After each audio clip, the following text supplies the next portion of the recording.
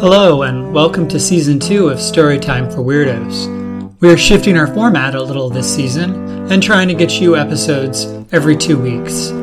This first episode is entitled The Liberation of Dr. Marcus. It continues the story of the Urbanist, which you first heard back in February of last year.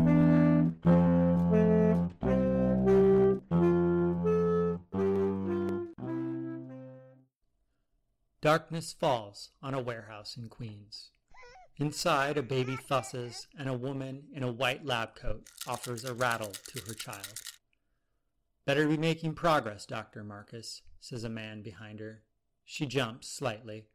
"I'm basically done," she replies. "Good," he says. "Boss doesn't like to wait." "Will you let us go?" she asks. "That's up to the boss," he replies. There's a thump above.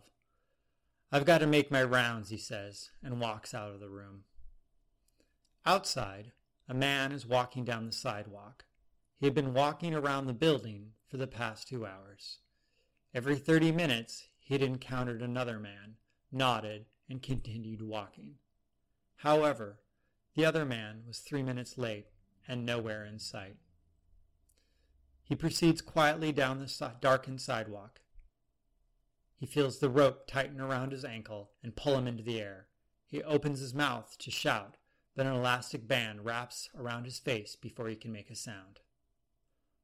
On the roof of the warehouse, a figure in black watches 2 men dangling from ropes hanging from the side of the building.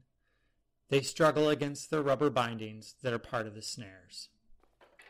At a sound from the stair bulkhead, the figure in black slips out of sight behind a ventilation shaft.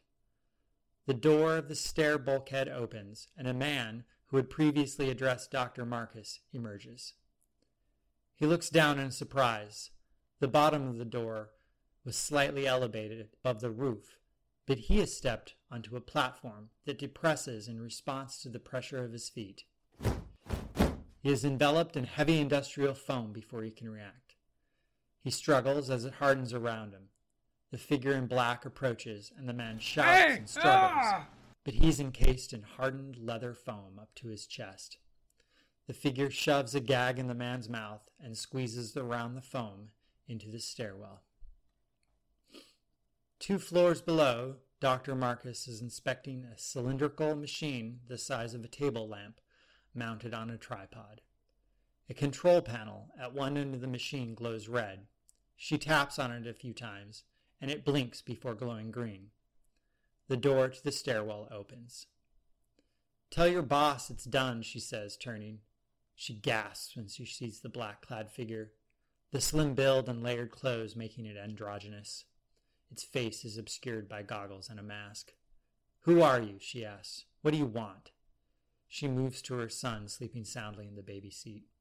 "I'm here to get you out," the figure says, the pitch of the voice suggesting a male. "I also need that," he says, pointing to the machine she'd been working on. "You can have it," she says. "Set the parameters and press execute. Takes about 30 seconds to warm up, depending on the size of the target." "Thanks," he says. He picks up the machine and places it in a backpack. It sticks out of the top, but he secures it with a bungee cord. "We should go," he says. Dr. Marcus picks up her sleeping child and places him in a baby Bjorn. "I've managed 3 of the guards," the figure says. "I counted 4. Is that your count?" "Yes," she replies, fastening the straps on the Bjorn. "The last one sits inside the front door," he continues.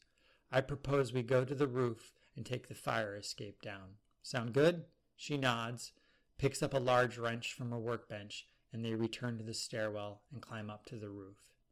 Dr. Marcus gasps when she sees the guard encased in foam. "Serves you right, jackass," she hisses as she slides past. The 2 climb down the fire escape and walk down the side street. "I called a cab, which should be waiting about a block away," he says, turning towards the doctor. Suddenly, from behind the corner of the building, the 4th guard emerges and knocks the black-clad figure to the ground. "I don't know where you came from," the guard growls, bending down and grabbing the prone man by the throat. "Hey, douchebag," says Dr. Marcus, swinging the wrench down hard on the guard's head. He grunts at the impact and falls sprawling across the black-clad figure. With a groan, the figure wriggles out from underneath the guard. "Thanks," he says. "Thank you," she replies. "Seems like I don't need to escort you to the cab," he says wryly. "Seems that way," she says. "Just don't kill anyone with that thing. I don't want people to die because of something I made." "I've no intention of killing anyone," he says. "I'll use it to fix something and leave it for the police." She nods and turns toward the avenue and her waiting cab. He disappears into the night.